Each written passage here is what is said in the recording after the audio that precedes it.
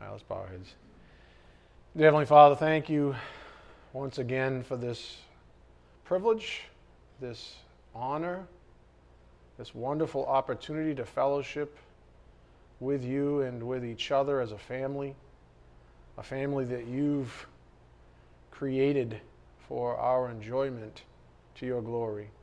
Father, what a privilege this is. Thank you also, Father, for the Word of God that you've given us, that we have the faculties to be able to take it in each and every day as much as we so choose, Father. Thank you for your patience, your mercy, and your grace, and most of all, your love. Father, we pray for those still suffering in the church, physically, emotionally, even spiritually, that you heal them. We pray for those most destitute in this world, those that haven't received your Son. We just pray that they're humbled. We are so grateful and thankful, of course, for your Son's work on the cross, our Lord and Savior, to make a morning like this a reality. Thank you. We just ask for your blessings on this morning's message. May it be edifying for our souls. We ask this in Jesus Christ's precious name. By the power of the Spirit we do pray. Amen. How's that AC? Is that too loud? It seems kind of loud. Yeah, Billy's kind of giving me the look. I don't blame you. I can hear it way up here, and if I was anywhere near that, I'd be completely distracted. So thank you. Anyways, God sees the heart, but the world sees the choices we make. Part 14. Sunday, Tuesday, and Thursday this past week were all message dominated by the idea that at certain times in our lives, sometimes more than others, summer seems to be a sweet spot, we become what I'll affectionately call stragglers. Stragglers are usually identifiable by their lack of interest in truly convicting messages. And I think over the years, I'd have to look back on it, but I wouldn't be surprised if God worked that way. He gave special blessings to the individuals who are here faithfully, who do take in God's grace faithfully at the end of summer. I wouldn't be surprised one bit if that's the way He works. Because He says, more shall be given to the one who uses His grace well. So anyways, stragglers are usually identifiable by their lack of interest in truly convicting messages, or more specifically, they allow their flesh to take them away from what Jesus calls the truth. And as we know from John 8:32, it's the truth that will make you free. Now, as a balance statement, whenever we approach this topic, we must do so while keeping our irritation, our aggression in check. I don't know about you, but even with myself, I get pretty irritated. And then as a shepherd, you can imagine that irritation is multiplied when I see my flock straggling away. For the truth is that these people, while definitely not victims or suffering from some new medical disorder called offended defiance disorder or something ridiculous, the truth is that these people are just flat out weak and overcome by their own fleshes. If you think about it, unbelievers are relegated to such living. That's all they have. Furthermore, even false believers who play the game of cat and mouse with the truth, never really wanting to get caught, seem to find it a rush to hunt for some cheese in the cat's den, let's call it. I hope you understood this past week's lessons. Those of you who have obeyed God's command to receive all of His grace, I hope you understand now that this isn't some point of contention between a pastor and his sheep. Rather, it's an issue between the Lord and his sheep, if said sheep are actually his own in the first place, because no one ever knows. I certainly don't know who is saved and who's not saved. And before we dispel such issues and point our fingers at others, we know from Holy Scripture that even believers, that's you, I'm assuming, can behave like unbelievers. Something I referenced in this week's blog, which was titled Awaking the Sleeping Giant. Thank you. Jeez, I was going to get there. You guys are... I told you to keep the aggression down. Jeez, Todd. I was getting there. I'm just go to 1 Corinthians 3:1. Quickly, aggressively.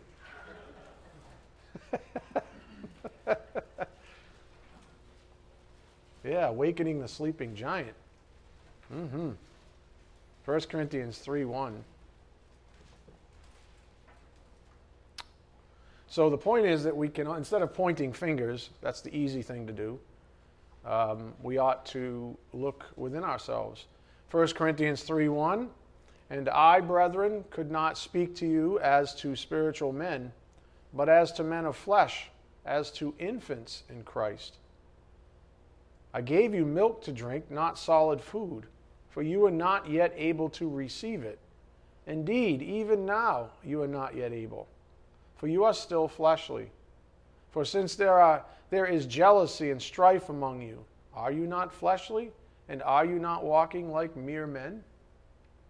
He didn't say they weren't in Christ. He said they were in Christ. But he also says that they're walking like mere men. In other words, we can exhibit the same personality characteristics, if you would, as an unbeliever. Again, we know from the Word that even believers can be overcome by fleshly thinking, saying, and doing. So, please know that in some way, we all suffer from the maladies that are being addressed here. We all do. It's just that apparently, given the frequency of these lessons as of late, the timing of these lessons, apparently some of you have been suffering increasingly so as of late, and I'm not surprised. It happens the end of every summer. There's a falling away, if you would. People start straggling about, and in their weakness, they stop taking in all the grace that He's put before them. And they're the ones who suffer in the end. And so part of my job is to, what the Bible would call, exhort, to firmly encourage you, to remind you that stepping away from your first love is the big mistake in your life as a believer. So apparently some of you have been suffering increasingly so as of late. As I mentioned on Thursday, the summer is historically the greatest producer of stragglers throughout the year. Now, with that said, here's how we began on Thursday up here on the board. Why stragglers? Why is it that whenever convicting messages are presented, certain people are absent from their seats? Why is it typically the same people even? Maybe you don't notice that, but as a shepherd, I do. Isn't it obvious? Luke 10:38-42, Psalm 119, 1-9, Galatians 5:16-17. What I see, for whatever it's worth, what I see are commonalities.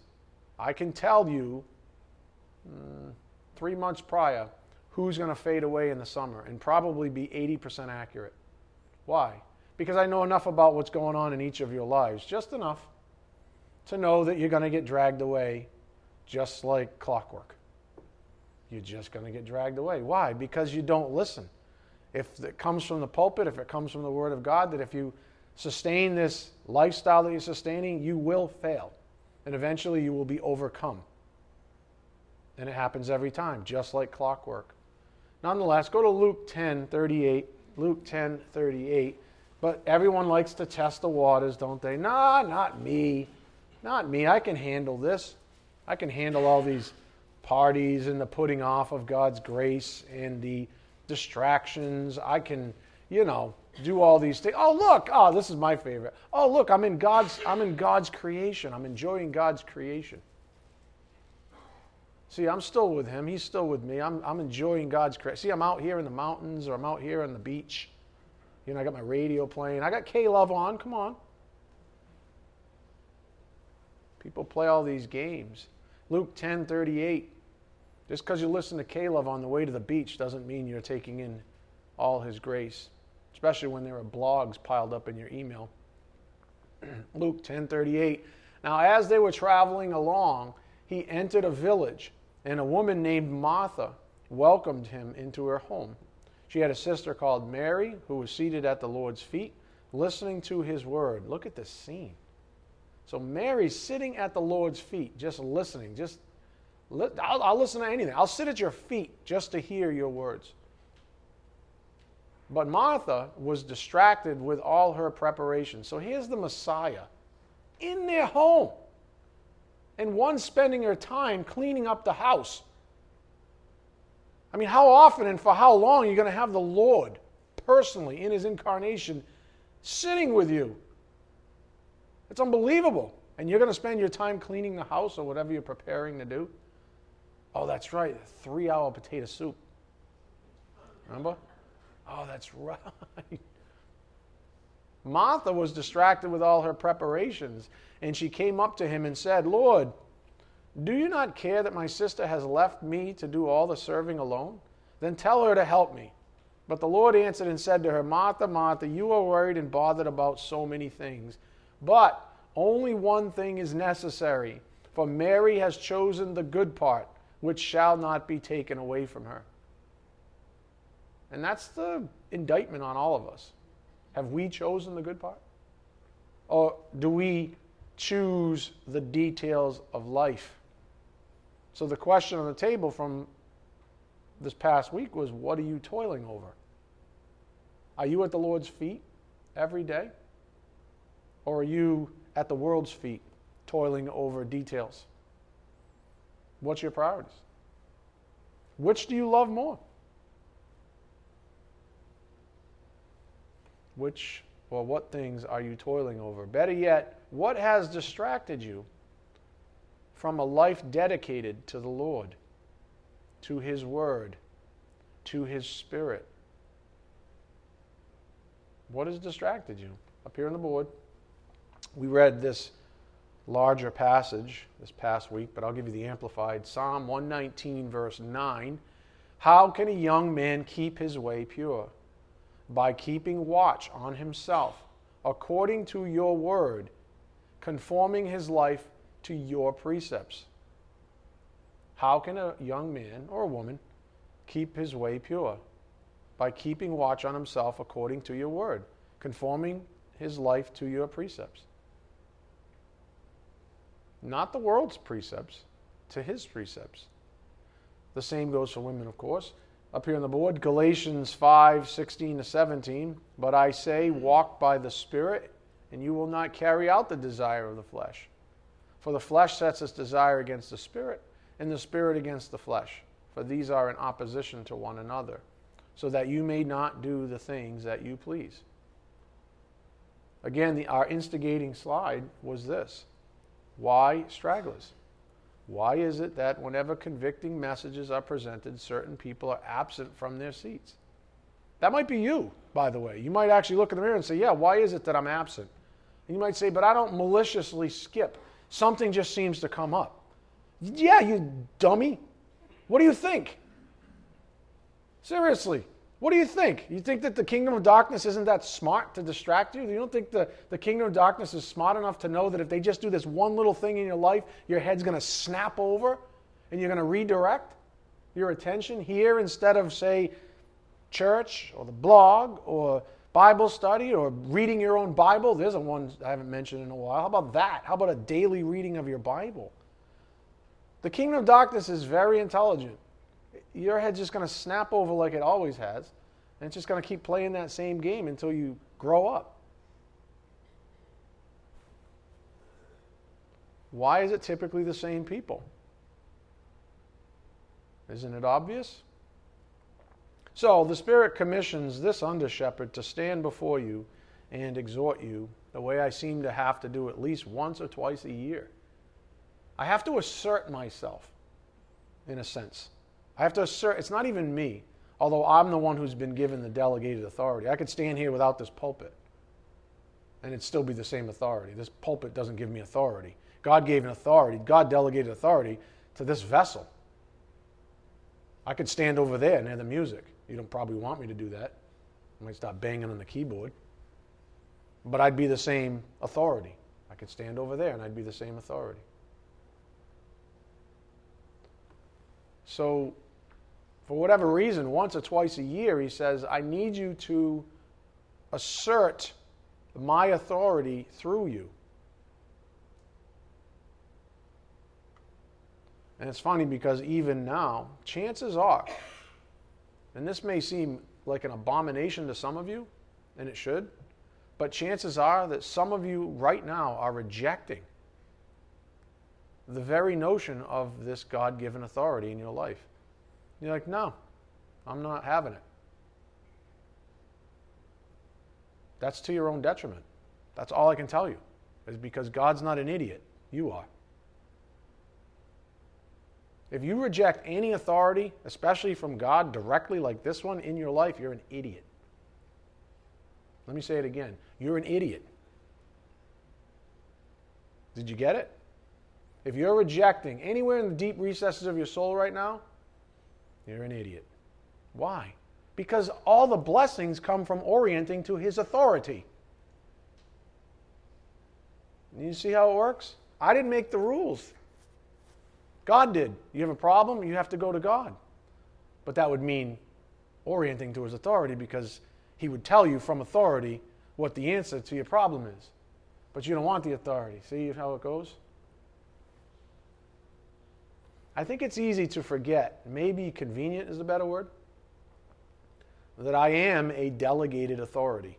And by definition, delegation means vested authority, which means that the authority doing the delegating has imparted his authority to whomever he has given it to. Practically speaking, this means that my authority technically has the strength of God's.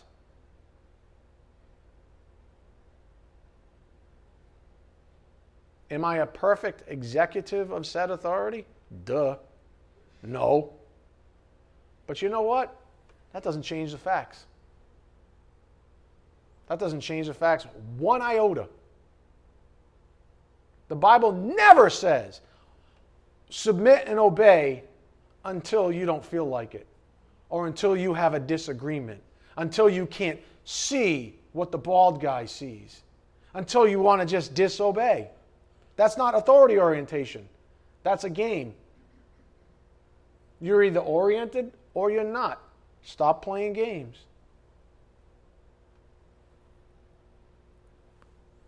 If God's word says submit to Him and His delegated authorities, then it's your job to do just that.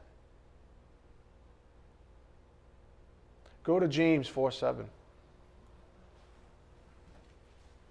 Another quiet Sunday. You see how it is? Honest to goodness, what's the problem? Why is it quiet today? Why is it that the old people are like on the edge of their seat, loving every last drop of this message, drinking it like sweet nectar? And then anybody underneath that is kind of already rumbling and having problems in their soul. Why is that? It's called maturity. It's called maturity. That's exactly what it is. You know, I'm not talking about just age, although there's a correlation there. I'm talking about spiritual maturity. I'm talking about people that actually get it. James 4, verse 7. The key word is submit, therefore, to God. Resist the devil and he will flee from you. Submit is from hupotasso up here on the board in the Greek. It means to fall in line under. Some of you soldiers should get this immediately. This should be obvious to soldiers here. You know what it means to fall in line. Hey, I don't like this line, Sergeant. Whoopsh. Well, they don't do that anymore because they're candies. But then they send them out to war where someone shoots them in the face. They wonder why they got shot dead, because they got no real discipline to authority. I don't think we should charge up that hill. I think we should charge up that hill. I don't give a crap what you think. Get in line. Get in line. Last time I checked, we're soldiers for Christ. I didn't say that. Isn't that in the Bible? Yeah. Soldiers for Christ. And so much of the language that's used for orienting to the word has a military connotation. Collect your marching orders. Present yourself even as soldiers, as instruments of righteousness. That doesn't mean you have the authority even to bark out and to contest with the authority in your life. If the authority says, hey, listen, you see all this stuff that's lined up? You see all this stuff? So there's one thing, here's another thing, yep, here's another thing, here's another thing. Those are all forms of grace. Will you eat them all, please? And you go, no, I don't want to. I don't want to. Well, then starve. It's your choice. That's the beauty about free will. Then starve. Just don't complain when you're hungry and you don't know what the heck's going on in your life and you're emaciated and weak and pathetic. Don't complain, especially not to the bald guy who I put there to exhort you, who's doing you a favor out of love. Especially not to that guy. He's got enough going on in his life. Just correct yourself, orient. That's what this means. Submit. Fall in line under, to subject to, as an authority orientation. For this submission to function, it must be self-willed, not forced. Not my job to stranglehold you, to wrestle with you in your ridiculous personalities. It's not my job to do that. It has to be your free will decision up here on the board. That's why in the Greek you don't see it necessarily, but this is what it says in the original Greek. It actually translates, I submit, I subject myself to, I place under. Emphasis on I. As I mentioned on Thursday, it's not a pastor's job to beat the word into you. It's your job to submit. Again, if God's word says submit to him and his delegated authorities, then it's your job to do just that. We looked at another familiar passage regarding this idea of submission. Go to Hebrews 13:17. Hebrews 13:17. I think a lot about that too, and I think that one of the reasons it's rare, I know this is going to sound weird, and don't make too much out of this, but it is related to, what Jesus said. It's easier for a camel to pass through the eye of a needle than to get a rich person to Christ. It's because people with power on the outside have a hard time submitting inside. Guys, you got to stop that for me, please. Is there something going on? It's distracting me. People on the outside that have any kind of authority have a hard time submitting. Now, here's where it gets dicey. Because that same person is the same person that forgets that anything that they've been given, any ability, any authority that they've been given was from the Lord himself. The same person who gives authority to this person has authority over you. That's why you don't see a whole... When's the last time we saw a doctor in here?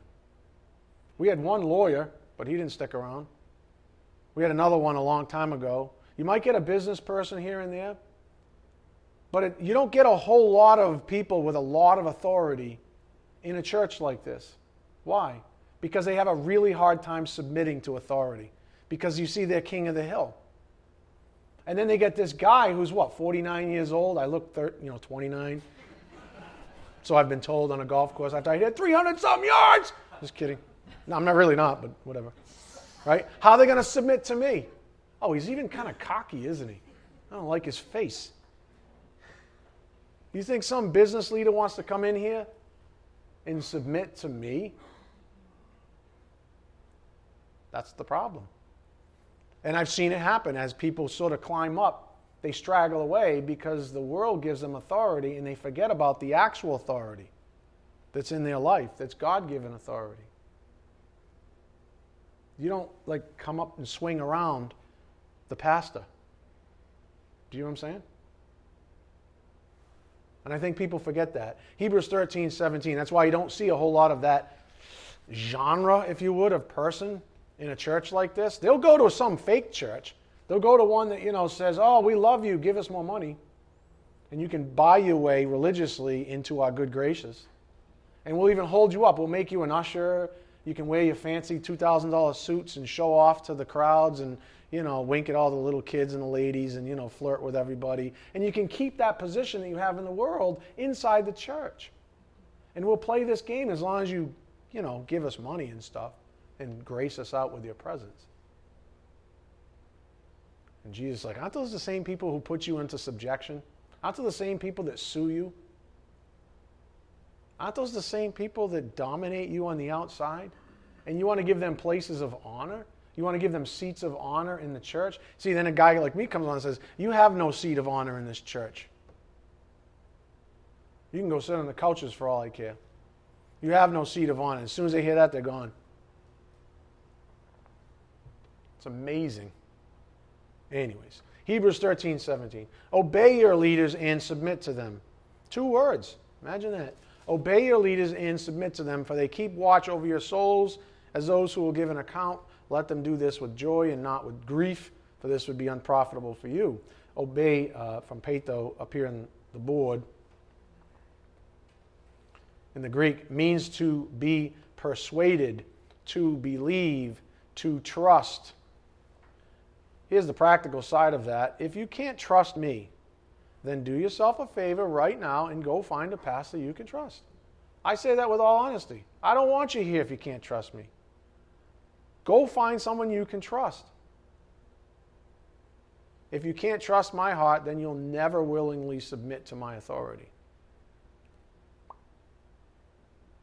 You won't. We aren't playing some perverse game of cat and mouse where I run around and try to catch you while you frolic in the world. We're not playing this game. I'm not going to try to chase you down. I may send you a text or an email or something, or talk to you at church, try to encourage you, but I'm not going to try to chase you down. That's not my job. And this is precisely what the Word tells us up here on the board. 1 Thessalonians 4:7-8 in the New Living Translation. God has called us to live holy lives. In other words, the calling is on us as individuals. God has called us to live holy lives, not impure lives. Therefore, anyone who refuses to live by these rules is not disobeying human teaching, but is rejecting God, who gives His Holy Spirit to you. I'm not with you 24/7, but God the Holy Spirit is. He's the one who you're rejecting. Because these kinds of messages really do stick, because they're based on the Word. My job is as a waiter, I insert it into your soul, you take it away, God the Holy Spirit works with you on it. And so when you reject what you've learned, you're not rejecting me. Even though you'd like to put my face on the anger that you have, the objection you have to truth, you'd like to put my face on it, you're really not. That's really not the case at all. I'm just a messenger. You're rejecting God Himself. And the Word of God says you'll reap what you sow.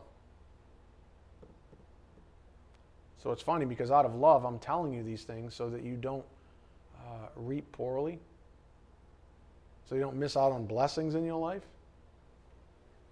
Nonetheless, here's the point the Spirit's making. When you reject the delegated authority, you reject the authority. If you reject this, me personally, this office even, you're not rejecting me. That I know. You're rejecting God. Because God's the one who put me here. The only baseline you have is if you don't believe that God put me here, then you should leave. But if you do believe He put me here, then you have to submit and obey. Those are your options. All right, back to our verse. Hebrews 13:17. Obey your leaders and submit to them, for they keep watch over your souls as those who will give an account. Let them do this with joy and not with grief, for this would be unprofitable for you. Again, unprofitable for you means you suffer. All right, so far we know that obey means to be persuaded, to believe, to trust. Then we have the other Greek word, hupeiko, in the Greek. Submit means to retire, withdraw. Submit in context means to yield to God-given authority. It means you yield. There's a place of authority. It can be occupied by you, your flesh, or what have you, or it can be occupied by the God-given authority. And you yield it to the God-given authority.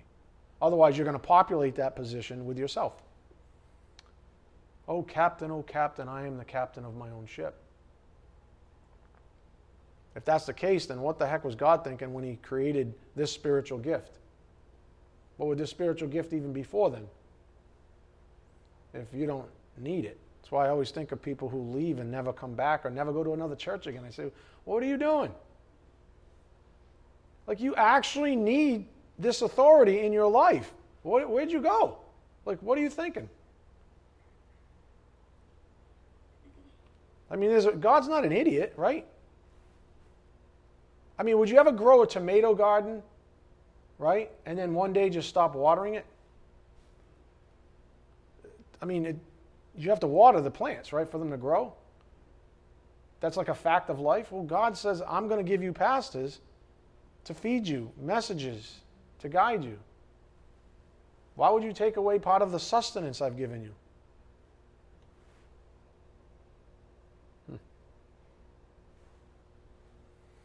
Means to yield to God-given authority. So here's a conclusion up here on the board, at least one of them, where blessings come from. I hope you see the connection here. It's not me trying to berate anybody, honest to goodness. I have to be firm. I have to tell you the facts. We know for a fact from Holy Scripture that if you obey and submit to me as your shepherd, God will bless you. And that's a tough one too. I think people forget that. They're like, but I think he might be a little bit off. So? I think he might have lost his cool just then. So? What's your point? Who says that God won't bless you for following someone who even has failed? I'm going to fail. I have failed. I will fail again. I'm not ashamed to say that. I'm not going to hide behind it and tell you I'm perfect like some jackasses do. I've actually been under that kind of teaching before. I'm as imperfect as anyone. So, you think that's your excuse to get out of my authority? Slip out from underneath my authority? May it never be. God says he'll bless you for following the authority in your life. Never says you get to choose. He says submit and obey. If he screws up, if I screw up, I have to report to him. Do you think he's easy on me? If I screw up, I report to him. I don't report to you. I report to him. Don't worry, he'll take care of me.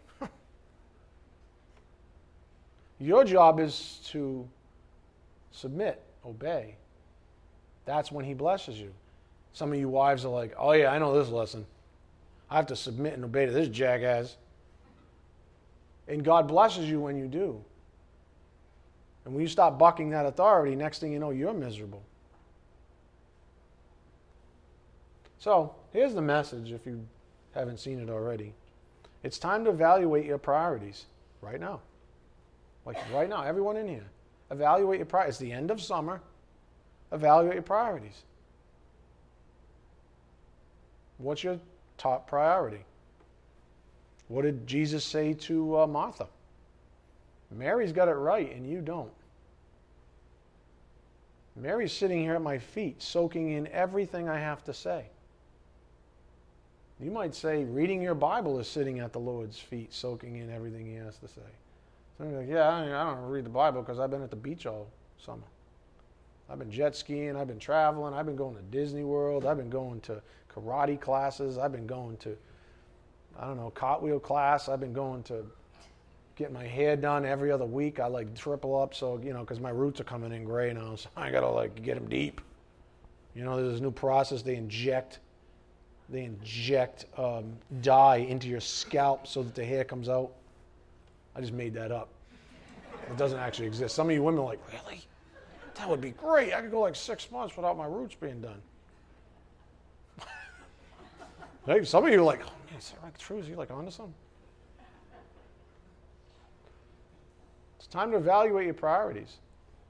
By now, you likely know that disparities do exist between your life and God's will for you. We wouldn't be having these lessons They would not be so forceful if these disparities did not exist in your lives.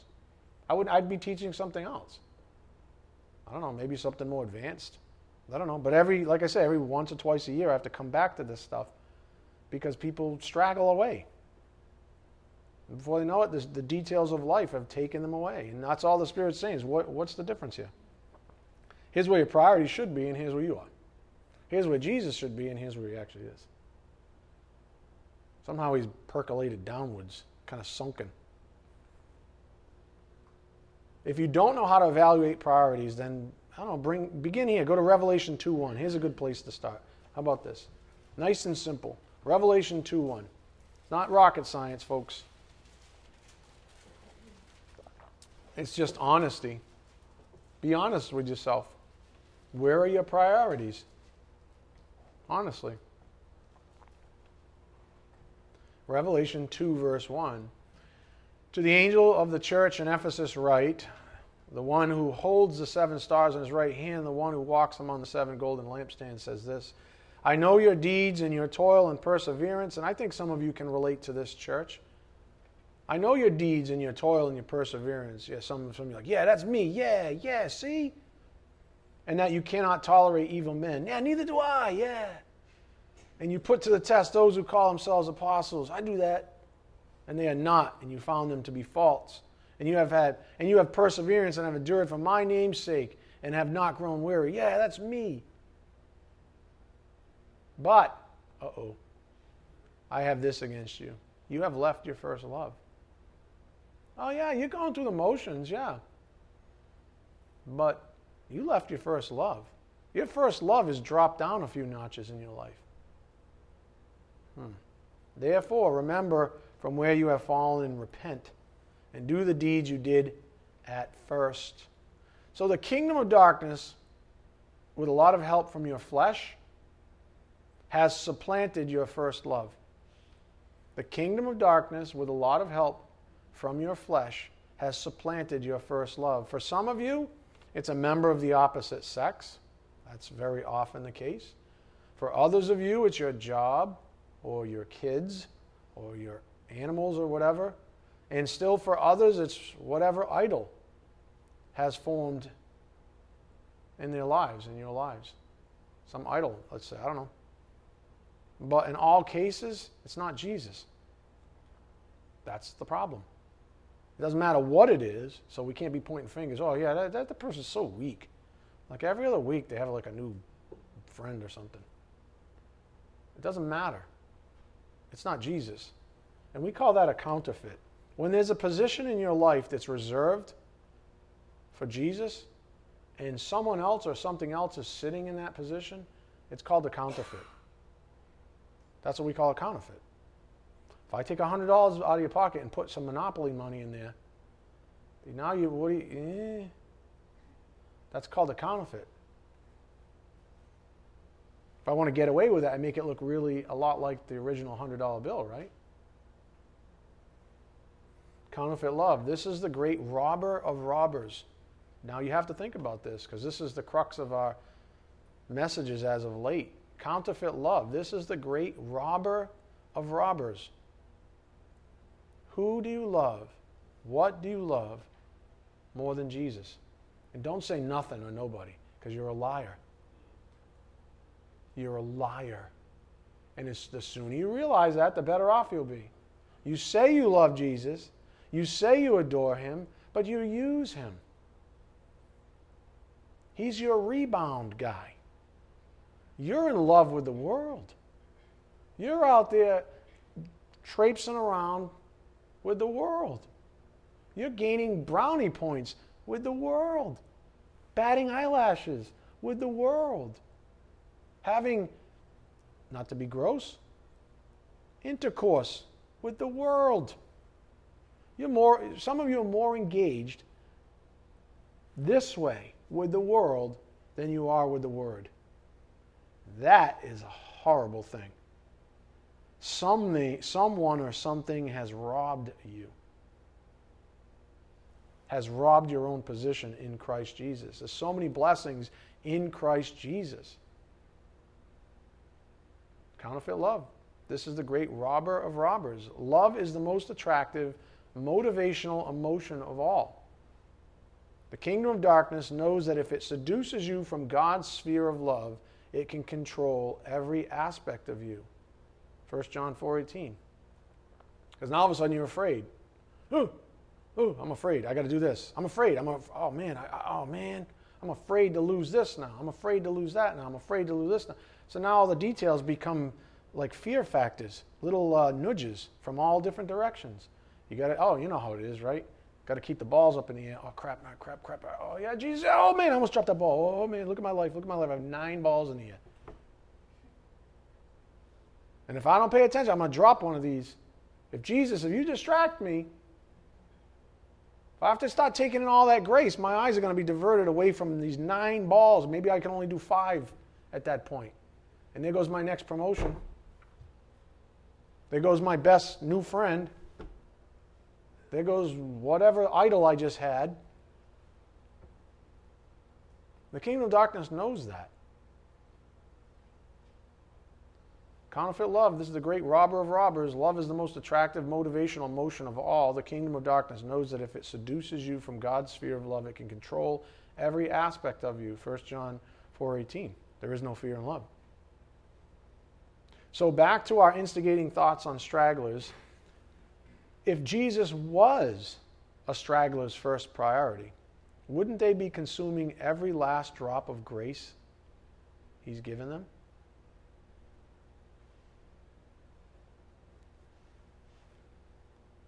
Has anybody ever been in love here?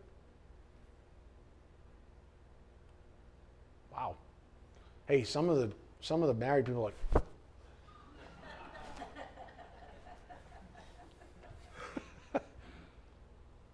right? Remember the romantic phase? You just wanted to do every waking moment. What happens?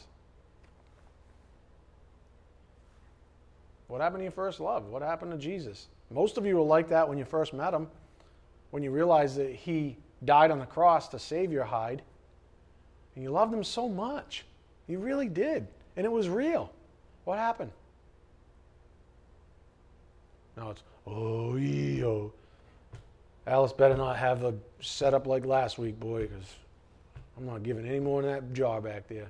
She better have some warm, hot quiche. So I'm going to register a complaint in the anonymous, of course, instead of putting $5 in there. People are like, oh, actually, we support that? Yeah, some people do. Has taking in the truth become burdensome to you? Would you rather be at the beach? Would you rather be out on your motorcycle? Would you rather be out with some jackass that could care less about Jesus to start with? What would you rather be doing? Go to 1 John 5:3. 1 John 5:3. If Jesus was a person's first priority, wouldn't they be consuming every last drop of grace he's given them? Wouldn't they be like Mary, sitting at his feet, soaking in every word, every moment possible with him? I think so. I think that's fair. If we're talking about true love, anyways, not abusive or manipulative or rebound guy love. 1 John 5:3, for this is the love of God, that we keep his commandments, and his commandments are not burdensome. Imagine that. There's a good attitude. His commandments are not burdensome. You remember what did I just say? Submit and obey, huh? Do I need to bust out the original language to show you that those are commands? Some of you are like, yeah, but I don't really like submitting. No offense, bald guy. I don't really like submitting to any person. And I have this problem with men because my father was a jackass. So I have this real problem with submitting to any man. Oh, did I hit a nerve? I mean, 3/4 of the world has daddy issues because daddies are morons nowadays. That has nothing to do with anything. So stop hiding behind daddy issues. Is it burdensome to submit or obey? Why? That's the question you have to ask yourself. Don't blame daddy. Ask yourself why. That's a fair question. Ask yourself why it's a burden to follow commands from the Bible, from the Lord. Here's what the Bible says. His commands are not burdensome. For whoever is born of God overcomes the world.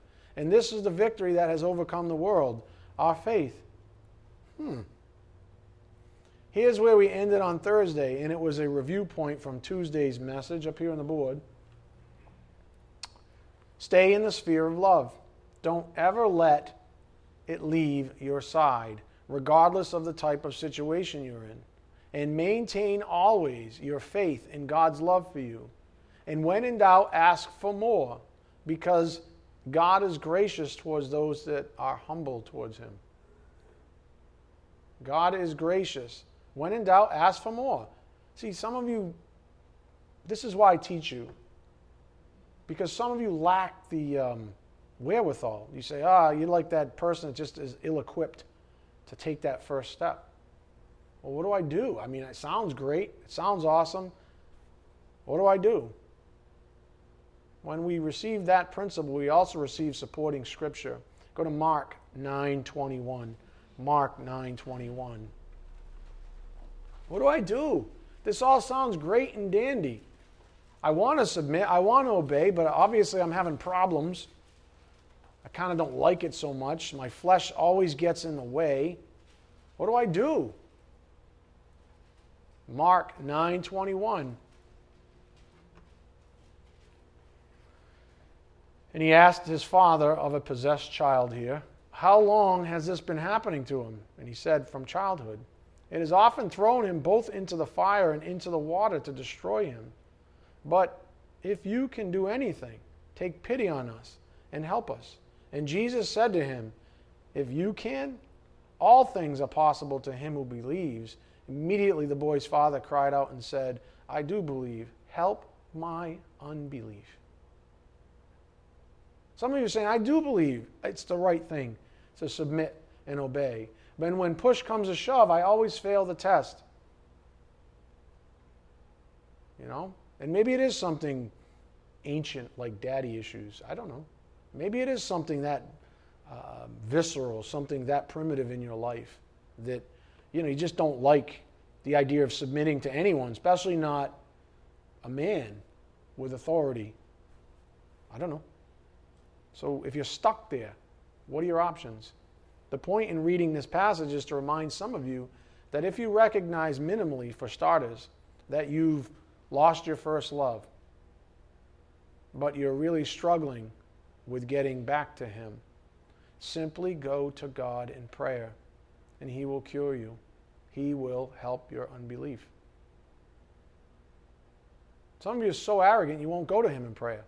You'll try to fix it yourself or something. I mean, God's really, it's kind of newsflash. God's really powerful. Some even call Him omnipotent. Who are you going to go to? What well are you going to go to? If you're too stinking weak, which you are, to cure yourself from your own ridiculousness, then where do you go? You always go to Him. But don't just go to Him with a form-fitted prayer. Like, God, this is what I want you to do. If you do this for me, this is how it's going to work. Do this, this, this, and I think it'll all work out. Like, you know what I'm saying? Like you have this plan already. You just need Him to anoint it. God, if I got it all figured out, here's my strategy, right? 5-year strategy. I'm going to be no more daddy issues after 5 years. I'm going to just anoint it, will you, so that you can bless it so that it all happens the way I planned it. Or you could be the sheep that you are and say, I don't know what the heck I'm doing. I don't know how to get out of this mess. I'm a train wreck. And He's like, I know. We ready to do this thing or what? I'm struggling. I don't even know where to start. The bald guys kind of irritate him. I'm going to be honest with you. The bald guys irritate me a lot lately. I know. Help me with this irritating man. Right? Help me deal with him because I want to charge the stage and choke him out. Right? He's hitting all these nerves. I don't like it. I don't like it, Dad. Yeah, I know. He's my vessel. He's doing it on purpose. That's why ultimately we're having this conversation now. Isn't that cool when you look back? How he used this moron to get that moron back to him? Isn't that funny how that works? He will even agitate you with this vessel so that you go to him. Maybe you start off complaining. Man, I don't know, man. I don't know. This guy's really irritating the crap out of me. He's like, good, we're talking about it. While we're at it. But you know what? You got to show up in prayer. You got to do it this guy. Help my unbelief. I don't know what's going on. I'm struggling. Let us not forget John 15:4-5. Abide in me and I in you, as the branch cannot bear fruit of itself unless it abides in the vine, so neither can you unless you abide in me. I am the vine, you are the branches. He who abides in me and I in him, he bears much fruit. For apart from me, you can do nothing. Nothing. Doesn't say some things. It says you can do nothing. Not of any value. This was from Tuesday too, I think. Why do we expect to have peace apart from hanging on the words of the giver of peace? That's when I read that story of Martha and Mary, that's exactly what I see. I don't see the detail. That could be, two guys. It could be a guy and a lady. It could be whatever. I see one person hanging on the very presence of the Messiah. Just hanging. Whatever it is you want, however I can be close to you, I'll sit at your feet. And if you remember back then, feet were pretty nasty. Because they were trudging around in like sewage and, I didn't even care. I'll do whatever. I just want to sit here and be with you, Lord. That's the visual that we're supposed to get. That's how we apply it to our own lives.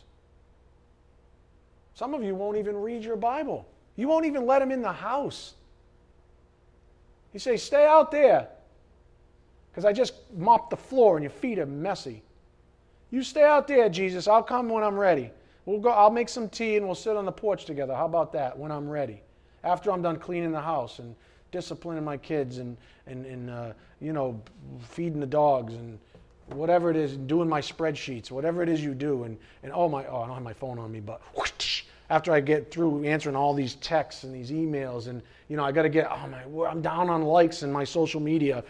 Post something sage. Post something wise. Oh, wise. This is wisdom.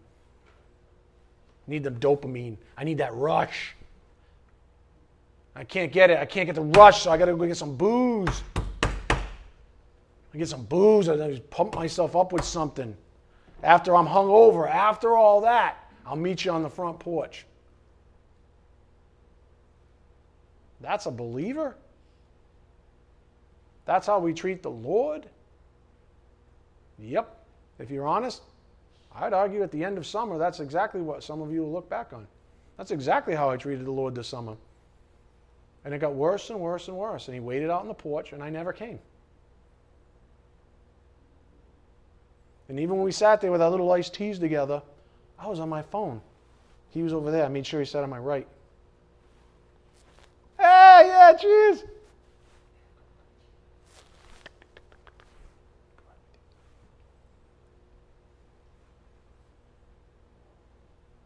Why do we expect to have peace apart from hanging on the words of the giver of peace? So, that concludes our semi-annual review of authority orientation. Before we get into communion service, I want to tie this with our series, because our series is titled God Sees the Heart, but the World Sees the Choices We Make. But that's that semi-annual review of authority orientation. I really do hope for your benefit, for your profit, you receive it well. Some of you won't. I know that for a fact. I can see it in your faces even. Some of you won't. And that's between you and the Lord. Nothing I can do. I'm not going to beat it into you. But be grateful that, that I had the courage to do it, I guess. All right, with that said, let's press on with our studies. God sees the heart, but the world sees the choices we make. And do not think these are two disjoint messages, because they're not. They're absolutely the same. So let's not forget that others are watching your respect or lack of for authority in your life. Starting with your pastor. You don't think people see that? How do you speak of your pastor? Do you speak of him how do you speak of them? Seriously. Not because it's me, but that's the authority in your life. How do you speak of the authority, the spiritual authority in your life? How do you speak of that office even? Because people are watching. Do you speak highly of that person? Do you invite people to the church? Do you? Or is it all just, God this and God that? I don't want to talk about anything to do with the church. God forbid. People think I'm weird. People think I'm actually authority-oriented. God forbid that happens in 2018, that you're an authority-oriented individual. God forbid.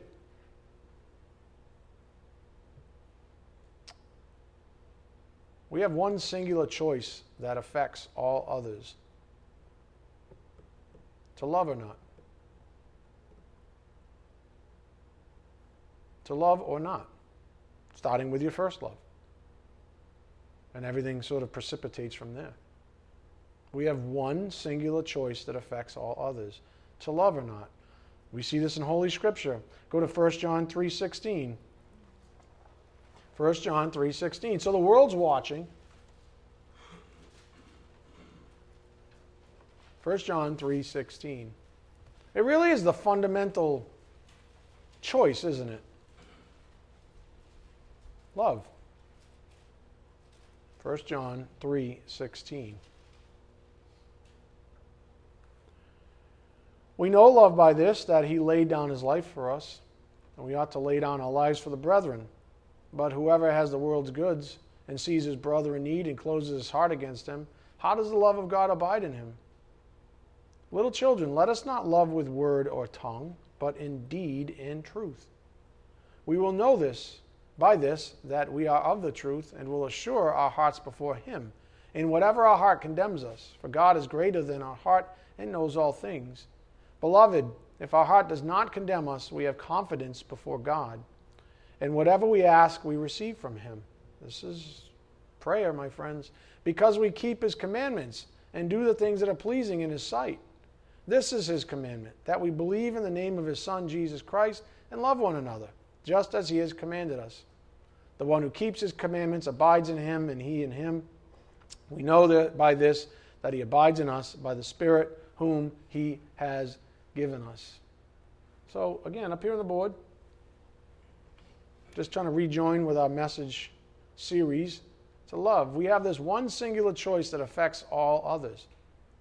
To love. Up here on the board. Romans 13:10, love does no wrong to a neighbor, therefore love is the fulfillment of the law. So just reflecting a little bit. Is it good to love? You tell me. You saw a perfect example of it this morning. If I didn't love you, I would find some other way to weasel out of that message. I mean, it's totally doable. I would just weasel out of it like some people do. Is it righteous to love? You tell me. Is it righteous to have what was inserted in the first hour of class into your soul this morning? You tell me. In other words, are there blessings to the functional love that you saw this morning?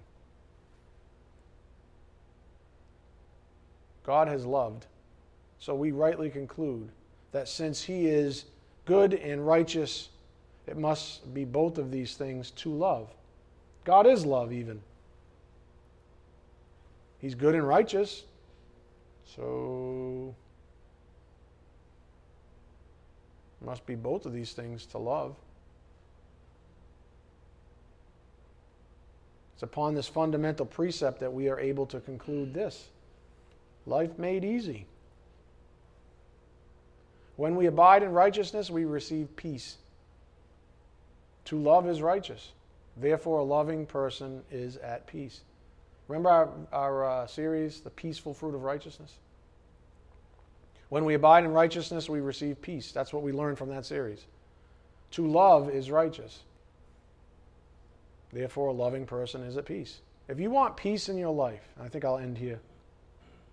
If you want peace in your life, Learn what it means to love. I'm telling you right now, from personal experience, you will lose sight of that if you've lost your first love. You will lose, it'll be some counterfeit.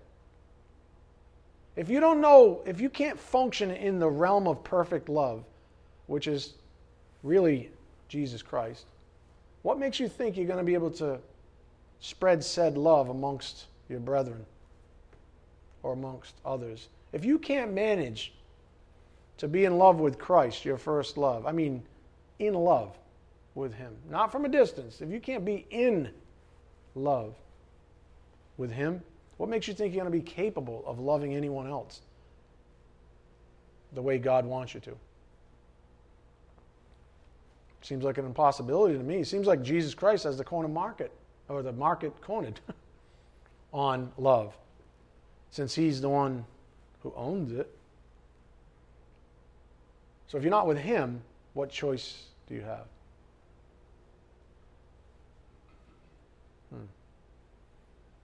To love is righteous, therefore a loving person is at peace. So if you want peace in your life, learn what it means to love.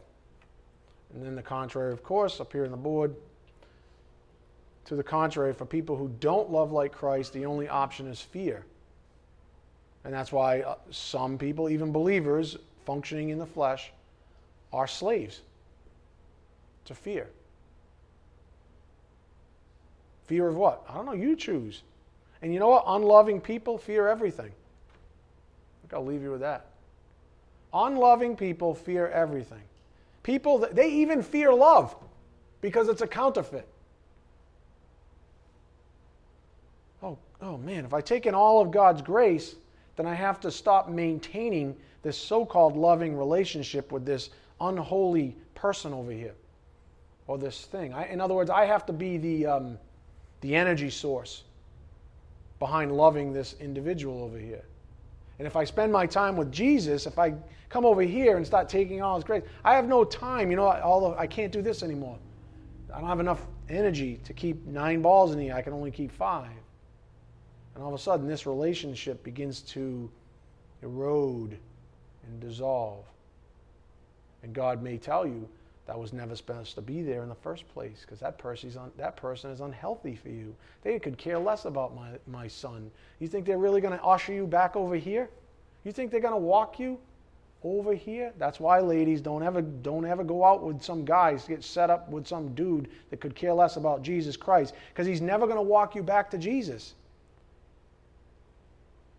In a perfect world, I mean, we're all going to fight, right? In relationships, say married couples, the best thing you can do for each other is go seek Jesus. Even if that person can't stand to look at you, encourage them to go to Jesus. Say, you need to go to Jesus right now. Perfect tactic for married people. Go to Jesus. Obviously, I'm failing you. You don't even want to look at my face right now. Go to Jesus. What kind of person who doesn't care less about Jesus Christ is going to say that to their spouse? None. None. They're just going to keep you in bondage and in fear. There's no relief for you. Beware. Unloving people fear everything. I would argue that they fear love itself, because it's not real love.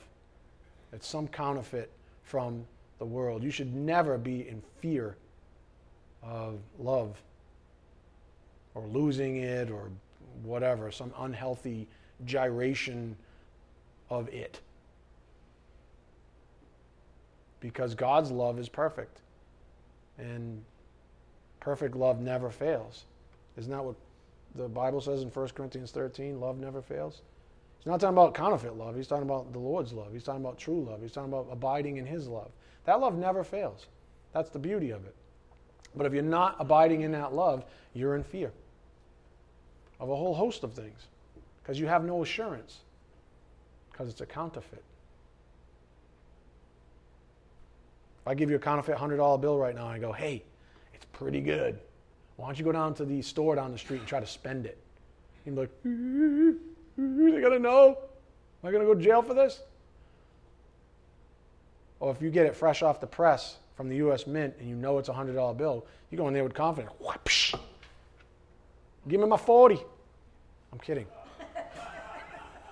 Nobody? Only the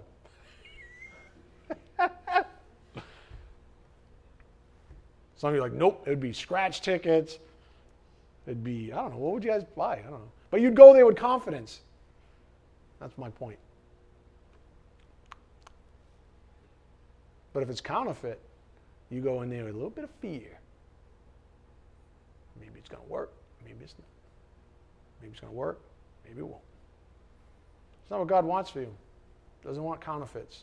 Amen? All right, let's get ready for communion service.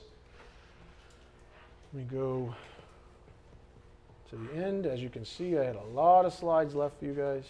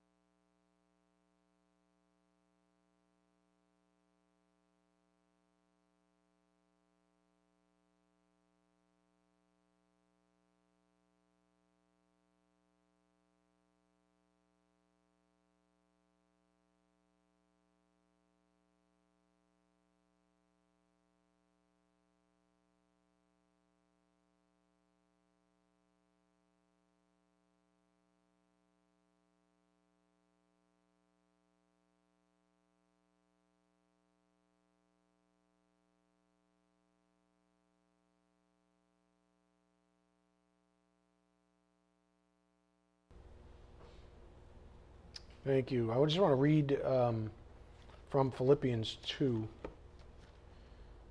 Therefore, if there is any encouragement in Christ, if there is any consolation of love, if there is any fellowship of the Spirit, if any affection and compassion, make my joy complete by being of the same mind, maintaining the same love, united in spirit, intent on one purpose.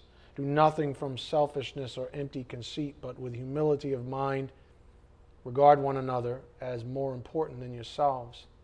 Do not merely look out for your own personal interests, but also for the interests of others.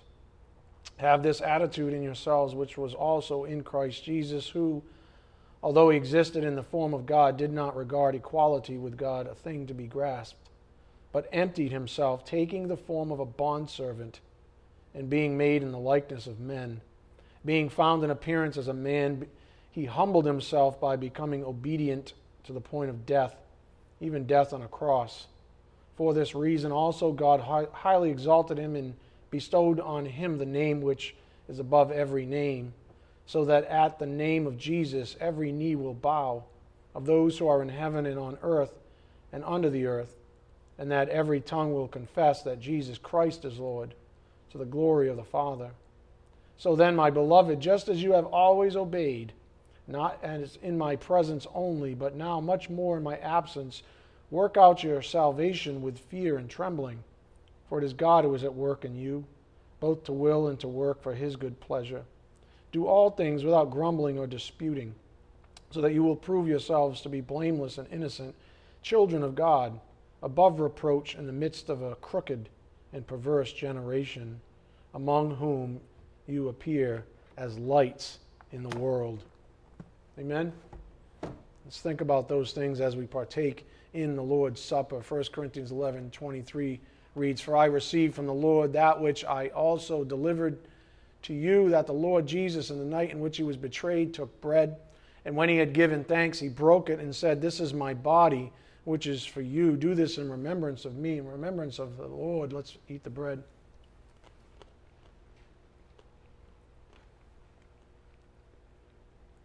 In the same way, he took the cup also after supper, saying, "This cup is the new covenant in my blood.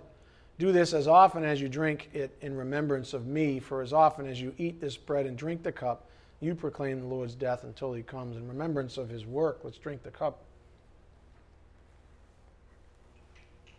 Let's bow our heads.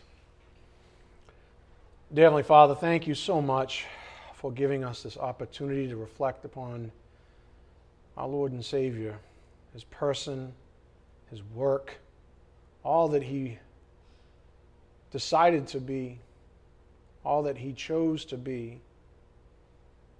We're so very grateful for his sacrifice, his willing sacrifice, Father, in accordance with your will, of course. May we never take it for granted, Father, but receive all the grace that has been bestowed upon each of us as a result of being believers in him. Father, may we learn to know what true love looks like and to seek our first love always. We ask these things in Jesus Christ's precious name. By the power of the Spirit we do pray. Amen. Thank you.